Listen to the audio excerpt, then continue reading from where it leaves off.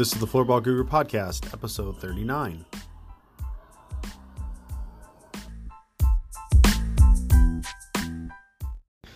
Welcome back to the Floorball Guru Podcast. Today we're going to talk about officials. How to officiate, a little bit as far as that's concerned, but really more, how do we focus on developing our officials to make them successful in what they're trying to do?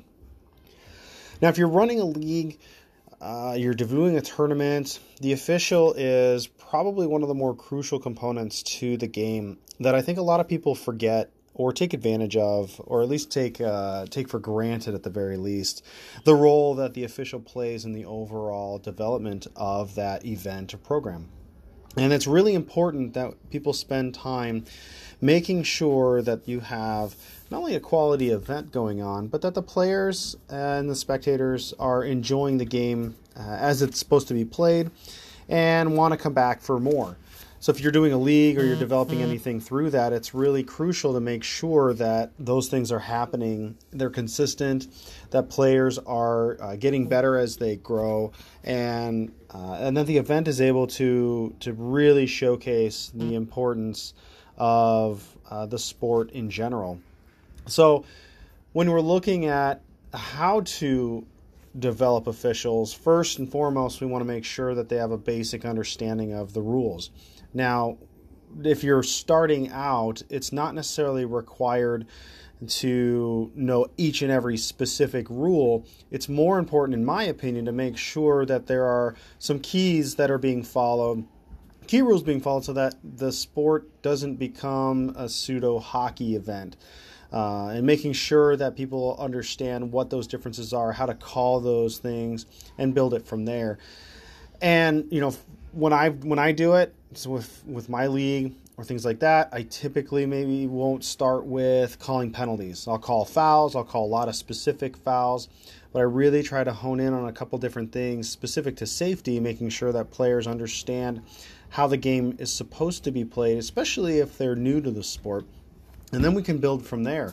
And once people have that general understanding of how the game works, some of the real basic rules that are different and kind of differentiate it from a hockey type sport, then we can go from there. So I think it's really crucial that first you need to establish which rules you want to not only just follow, but you're going to emphasize, and then go from there. The next step after you've done that is to make sure that you're spending some time developing skill sets that have nothing to do with the rules, but have everything to do with the actual game experience and the interaction that the referees are going to have, not only with the other partner that they're working with, if they're able to work with another partner on the field, but also with the players specifically as the game situations happen. And what you'll run into is the actual game management at the time becomes far more crucial in the development of an official than the rules so much. And the rules, while important, it's the game management that really comes down to developing the right atmosphere and the right feel for the game as we move forward. We're not talking about not making calls or only calling specific situations or only doing this or that, but it's having a better understanding of gameplay in the moment to be able to make effective and correct calls each and every time. And sometimes the game management has nothing to do with the actual, with a foul or anything like that, but actually maybe de-escalating a situation that may be escalating to avoid maybe a more serious penalty or a serious situation, and going from there. And so, it's really key that officials understand how to recognize those situations, how to make those proper adjustments in the moment to avoid those situations and hopefully avoid a negative experience or outcome as a result. Some of the things that you're going to see specifically are, if things get a little chippy, maybe you've decided, or maybe the game is a bit more aggressive. It's at a point where, players are allowed to have contact and those kinds of things. And there is a line to that, but sometimes you'll notice that players are starting to get frustrated, or they're starting to make really silly fouls, and a kind of a silly foul that may ultimately over time kind of blow up into a bigger thing. Everybody can get fouled once, depending on the foul, and be okay with it. If it's a consistent thing, somebody's coming in swinging, and maybe they're catching a leg, an accident. Things again, some of that stuff can happen, and some of it's an accident. And while as the referee, get to call those things one way or the other, or let things go, depending on kind of what's happening in the situation, or your consistency with that.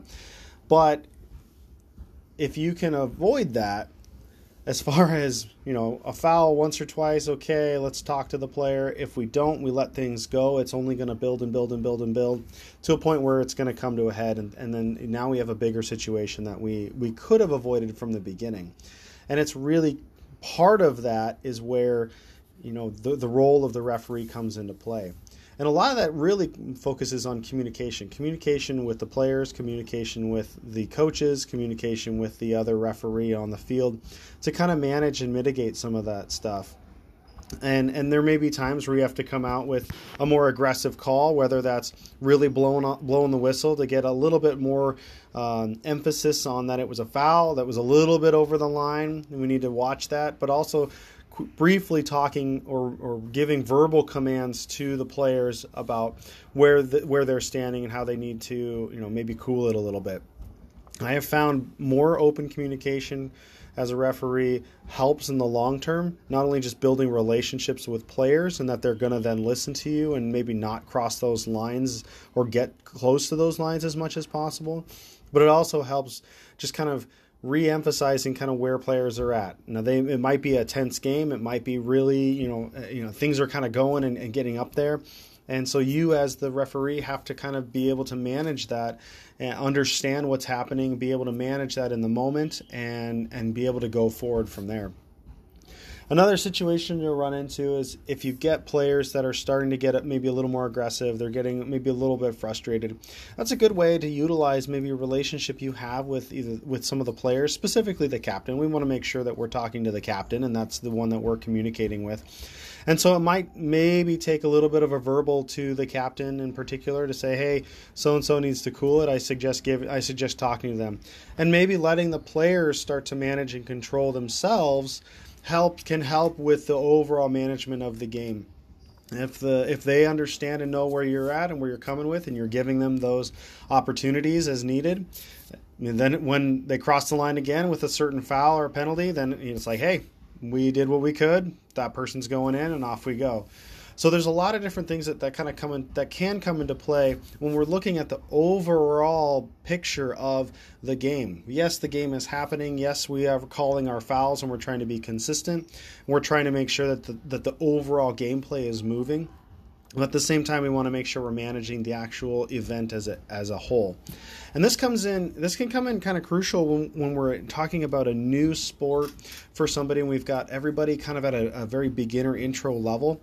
What I have done in the past with different leagues that I've run and events is, while I'm focusing on specific fouls and I'm calling that, there are times where I might let some things go that at the beginning that I may not let it go later on. I may address it verbally. I may address it at another time.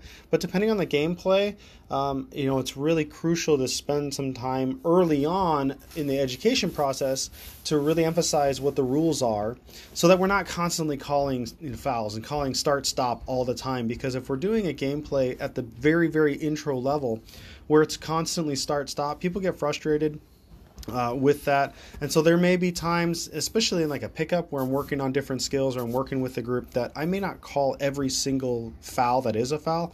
I may verbally address it and say play on, or I may come back to it and just do that touch point with some of the players as we learn the game. Because I want the gameplay to be moving.